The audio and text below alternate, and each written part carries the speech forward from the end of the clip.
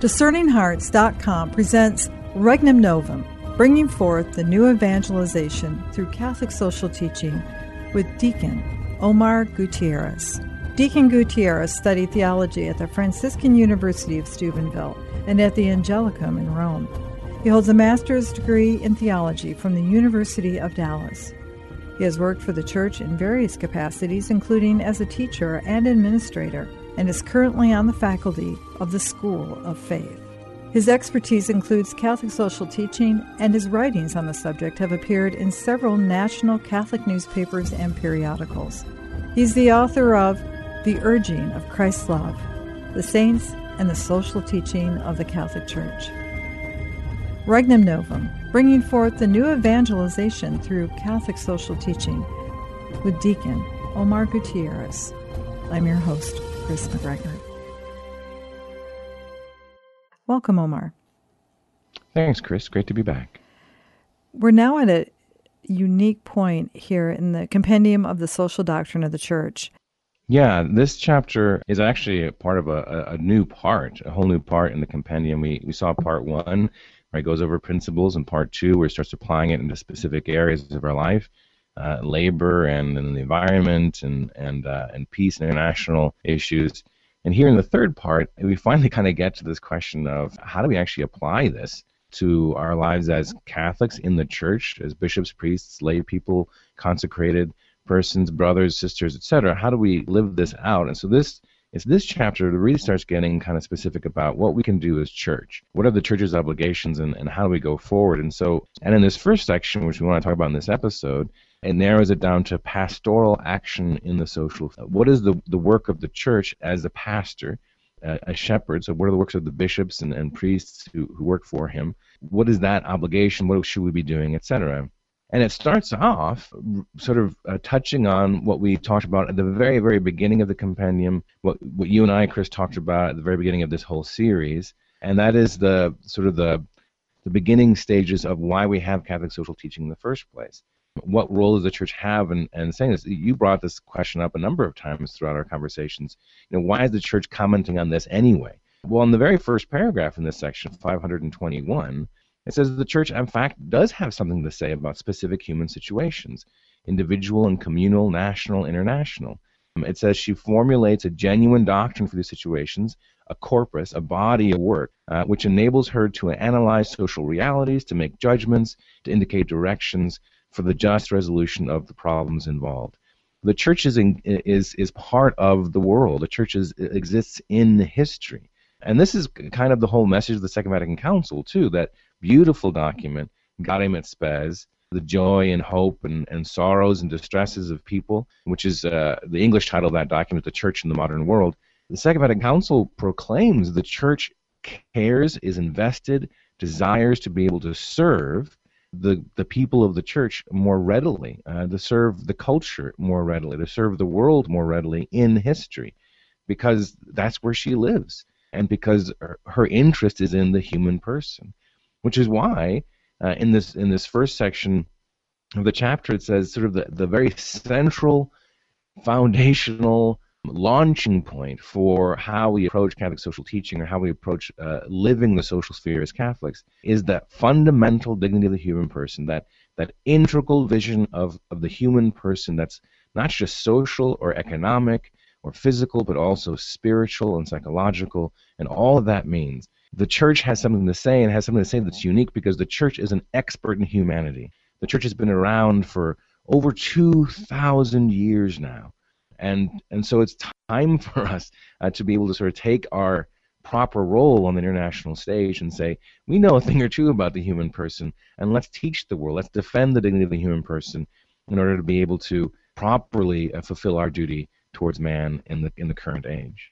It's really at the very, very heart, and I mean the very center of the new evangelization, because it's from this each individual seed and maybe each little nugget that those members of this great body of Christ, how we live it out will be the greatest witness to the faith.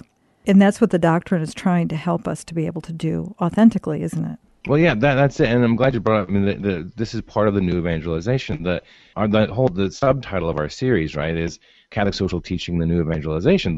When you do a search for the phrase "new evangelization" in the compendium, it shows up just a few times. Only one time is it referred to outside of this chapter. Every single other reference to the new evangelization is here in chapter 12, because this is where the church really understands that as our obligation to evangelize, our obligation for mission, is founded on this notion that we actually have to witness this thing we believe in out in the world. This vision of the human person that we have, this integral vision, it uses this phrase several times, this Christian anthropology. And anthropology just means the study of man, the study of the human person.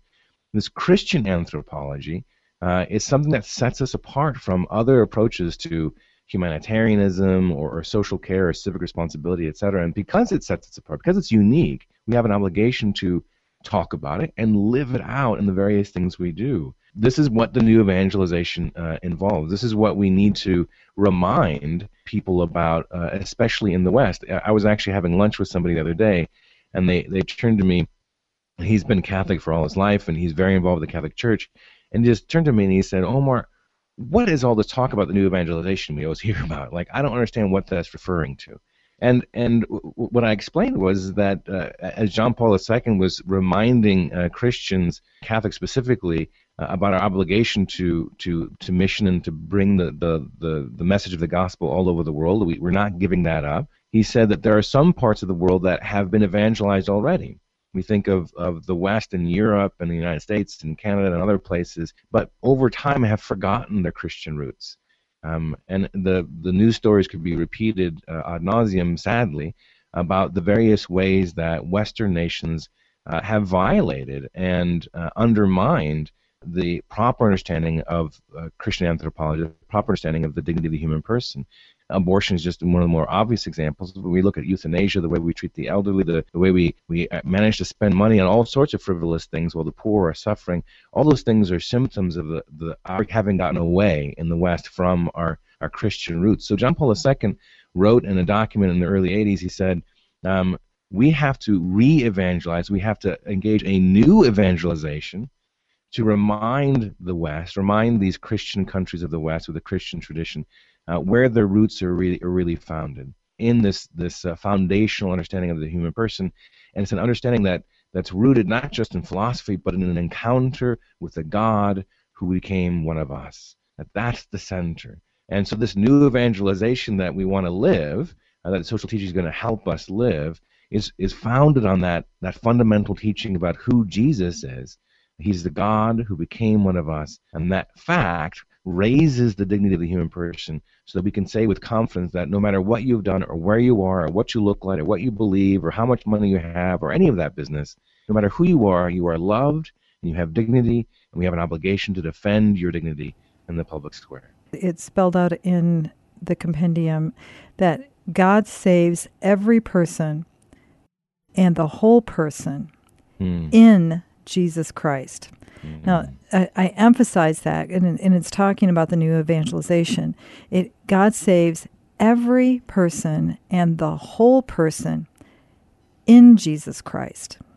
That understanding, it's through Him, with Him, in Him. That He is the center not only of the discussion, not only of the teaching, He is the center in the Christian heart. That is really key at getting to the discernment of what a person, a Christian, is being called to do in response to the situations they find themselves in. That's exactly right. That has to be the center in Christ Jesus. In fact, there's a beautiful line in paragraph 524 where it's talking about this important understanding of the human person, that the church exists within history. I'm reminded of that beautiful line from Father Jean Danielou, the great theologian of the 20th century, who said, "I'm in love with the church mud-splashed with history." You have a church that's in history. And then the paragraph 524 goes on, and it says the church does so. It applies the social teaching in concrete circumstances in such a way that faith enlightens them so that they can understand the truth that, quote, true liberation consists in opening oneself to the love of Christ.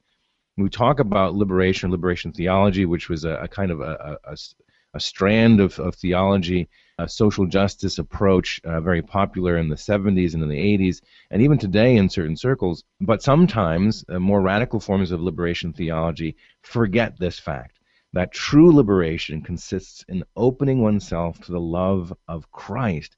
Not just some general love of neighbor, but it has to be rooted in Christ, just as you're saying, in Him, with Him, through Him. That's what makes this important. That's what makes it absolutely separate from any other efforts. And you also mentioned the word salvation, right? The purpose of this whole thing, the purpose of social teaching, is not just to build a just society. We'll actually talk about this in the conclusion here a couple episodes from now, but the purpose of this whole thing is the salvation of the human person, is the integral development of the person so they can reach their full vocation, their full fulfillment as a human being. Well, we as Catholics believe that total fulfillment means holiness, means sanctity, means salvation. We become more fully ourselves when we are in heaven. We become the best versions of ourselves when we get to heaven. So that we can't forget, we always have to remind ourselves that this question of the social teaching has to be about our salvation, has to be centered on Christ Jesus, has to be about proclaiming the gospel. Again, the compendium talks about the proclamation of the gospel as the context for applying social teaching, and then placing the gospel message in our lives, and then planning our actions around our lives in the context of the Holy Gospel, and then making sure we live our lives in the context of a Christian morality which is rooted in the gospel. I mean, they say it over and over and over again. In paragraph 526, it says, in proclaiming the gospel, the social dimension is an essential and unavoidable, but not the only dimension. But it says, in proclaiming the gospel, we have to live the social teaching. It goes both ways. When we talk about social teaching, we have to talk about the gospel. But when we talk about the gospel, we also have to talk about social teaching. We'll return to Regnum Novum with Omar Gutierrez in just a moment.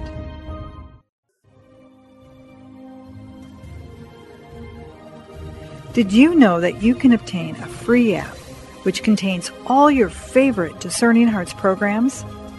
Father Timothy Gallagher, Dr. Anthony Lillis, Archbishop George Lucas, Father Mauritius Fildi, and so many more, including episodes from Inside the Pages, can be obtained on the Discerning Hearts free app. This also includes all the novenas and devotionals and prayers, including the Holy Rosary and Stations of the Cross, the Chaplet of St. Michael, and the Seven Sorrows of Our Lady, all available on the Discerning Hearts free app. Visit the iTunes and Google Play app stores to obtain your free Discerning Hearts app today.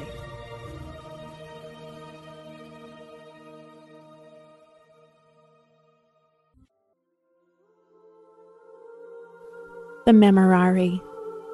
Remember, O most gracious Virgin Mary, that never was it known that anyone who fled to thy protection, implored thy help, or sought thine intercession was left unaided. Inspired by this confidence, I fly to thee, O Virgin of Virgins, my Mother. To thee do I come, before thee I stand, sinful and sorrowful. O Mother of the Word incarnate, despise not my petitions, but in thy mercy hear and answer me. Amen.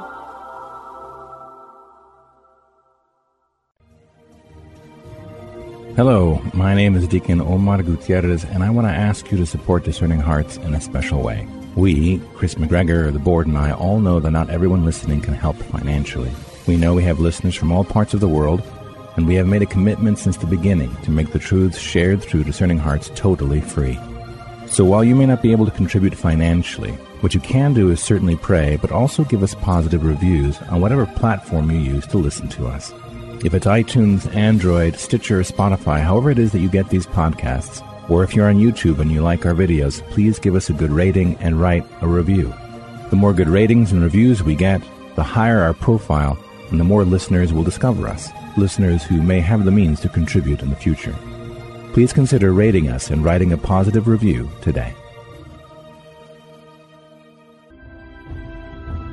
We now return to Regnum Novum with Omar Gutierrez.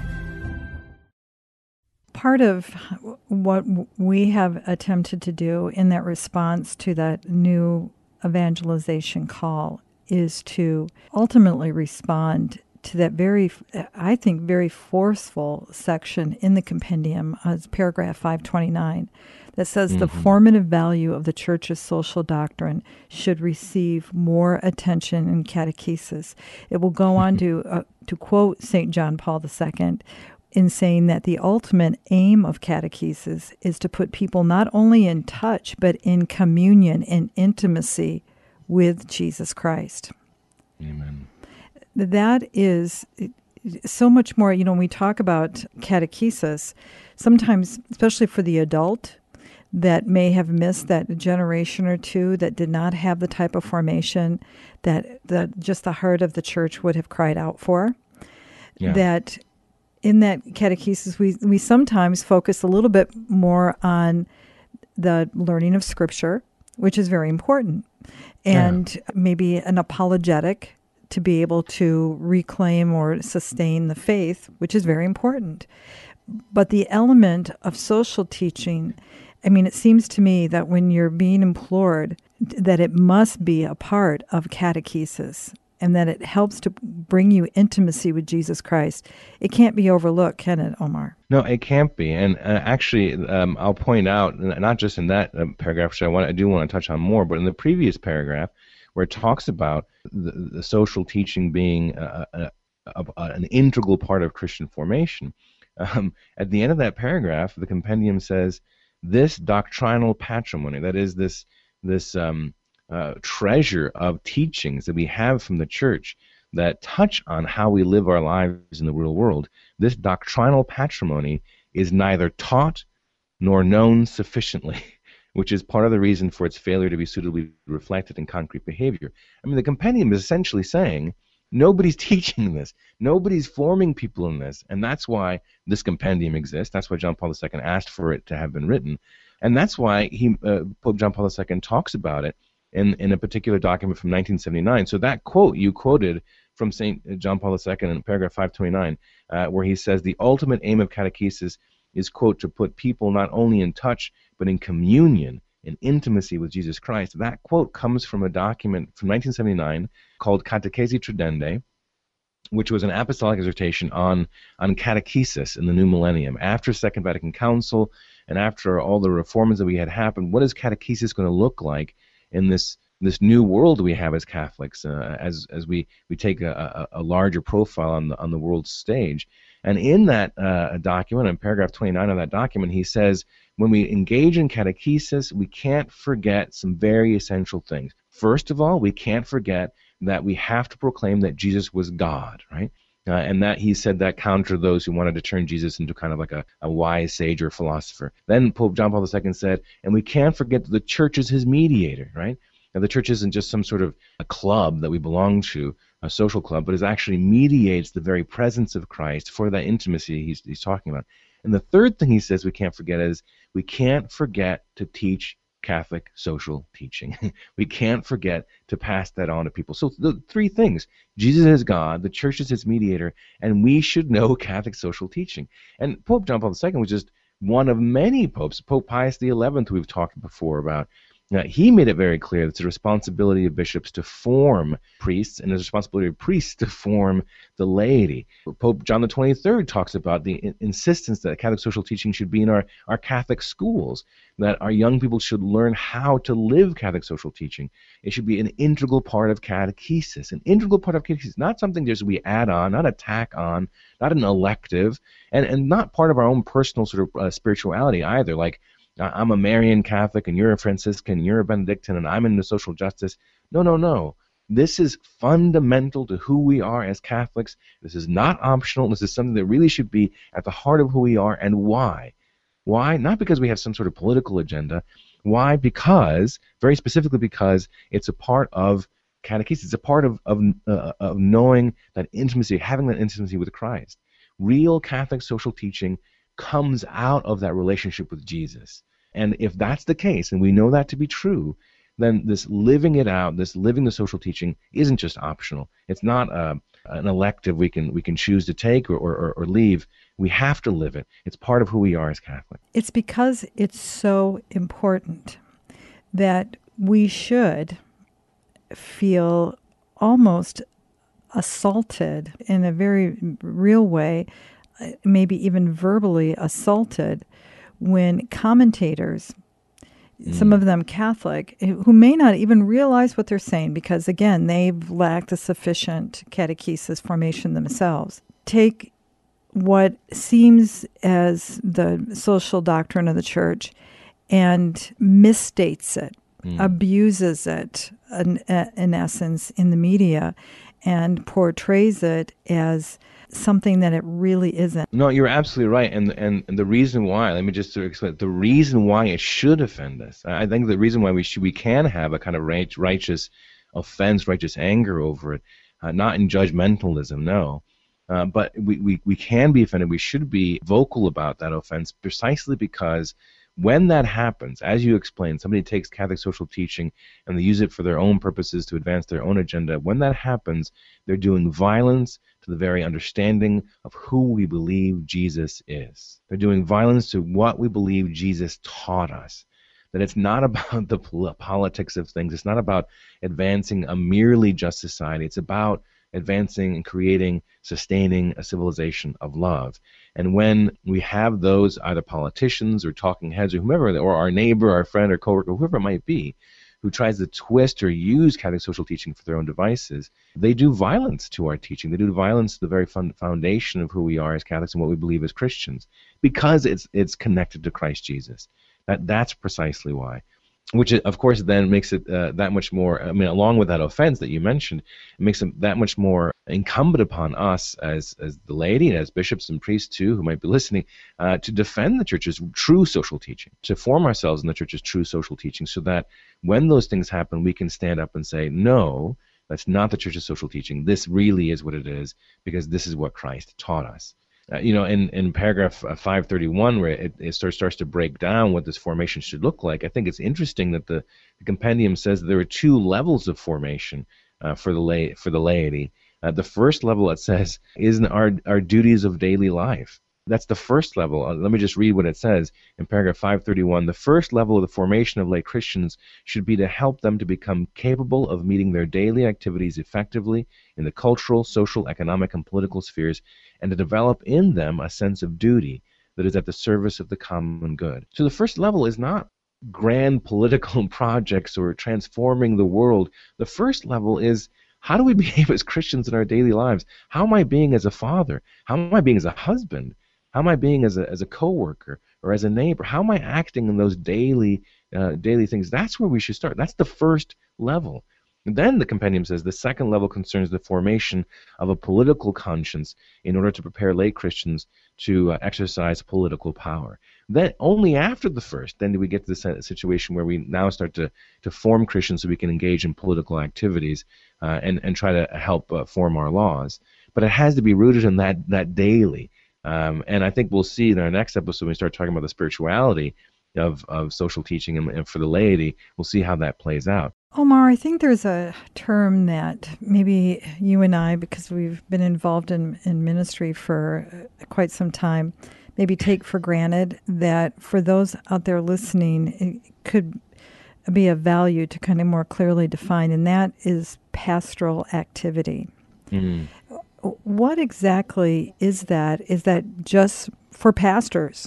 Is that just for people in the church to do, or is there something more in that phrase? There is something more, but it certainly starts with our pastors, with our bishops and priests. The pastor comes from the Latin word that we have for shepherd. And so when we talk about pastoral activity, we do sort of start first with the activity of the bishop. But we understand, though, and part of our theology understands that when we were baptized into a priesthood, into a kingship, and into a prophetic a charism, a prophetic grace at our baptisms that empowers us and encourages us and actually binds us, right? We have a duty to this, binds us to performing priestly, kingly, and prophetic actions in our daily lives as lay people. Those realities of who we are as Christians come from the grace of baptism, but are ordered oftentimes and encouraged by our bishops and priests, etc.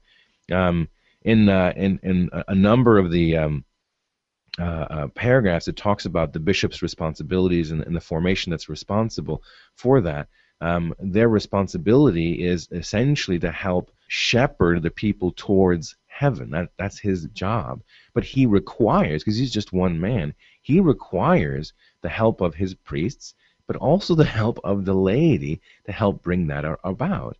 Pastoral activity should be seen as an activity of the entire church, and we are part of the church. Something our good Holy Pope Francis has mentioned a couple of times is that the vast majority of the church are the laity, right? Pastoral activity is activity that the laity should be involved in as well, because it's our responsibility not just to pastor, not just to work towards our own salvation, but to help others work toward our salvation. And we think about the question of vocation. Oftentimes we think about the vocation to the priesthood or the consecrated life, a priest, a sister, or a brother.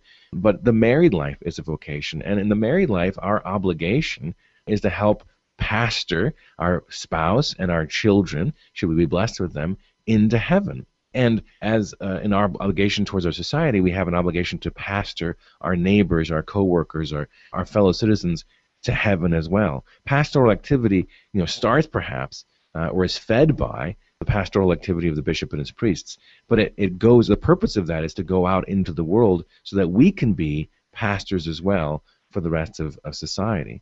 And of course, this is going to mean that priests and bishops should be formed in Catholic social teaching as well, which is part of what the compendium talks about. But this is missionary work. In paragraph 538, it actually says the entire people of God has a role to play as the church fulfills her mission. That mission of bringing people to Jesus and ultimately to heaven, we all have a role to play in that. And so the duty to proclaim and bear witness to the gospel and the awareness that missionary activity is a matter for all Christians, that's part of what we have to do.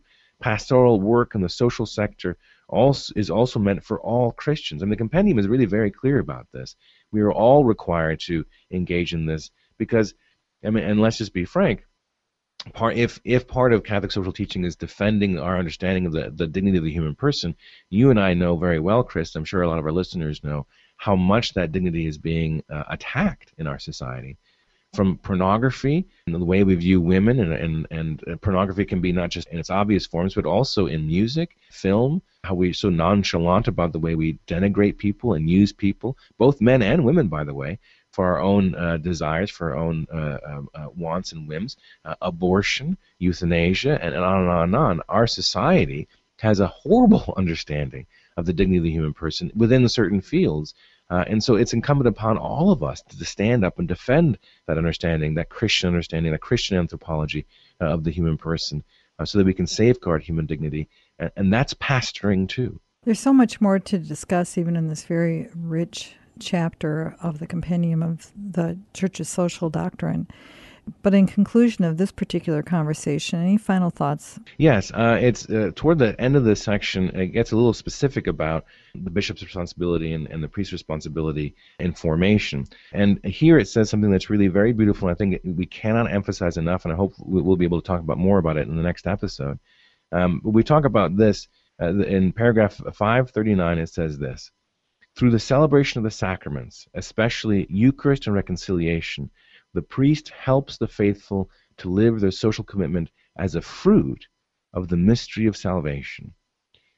The primary way, and certainly not the only way, but the primary way that our bishops and priests help us as laity live social teaching in the world is by providing us the Eucharist and the wonderful, beautiful sacrament of penance and reconciliation. Friends, if we are not taking advantage of those sacraments and the graces that we can get from those sacraments, we cannot hope to possibly be able to live Catholic social teaching as we ought to be living it. It has to be rooted in that intimacy with Christ, as we talked about at the beginning of this episode. And we as Catholics, the way we encounter Christ most intimately is when we receive him in the Eucharist, and when we go to him as in humility, as sinners, in the sacrament of penance and reconciliation, and say, we're sorry, and we amend to reform our lives and to help us be better Christians.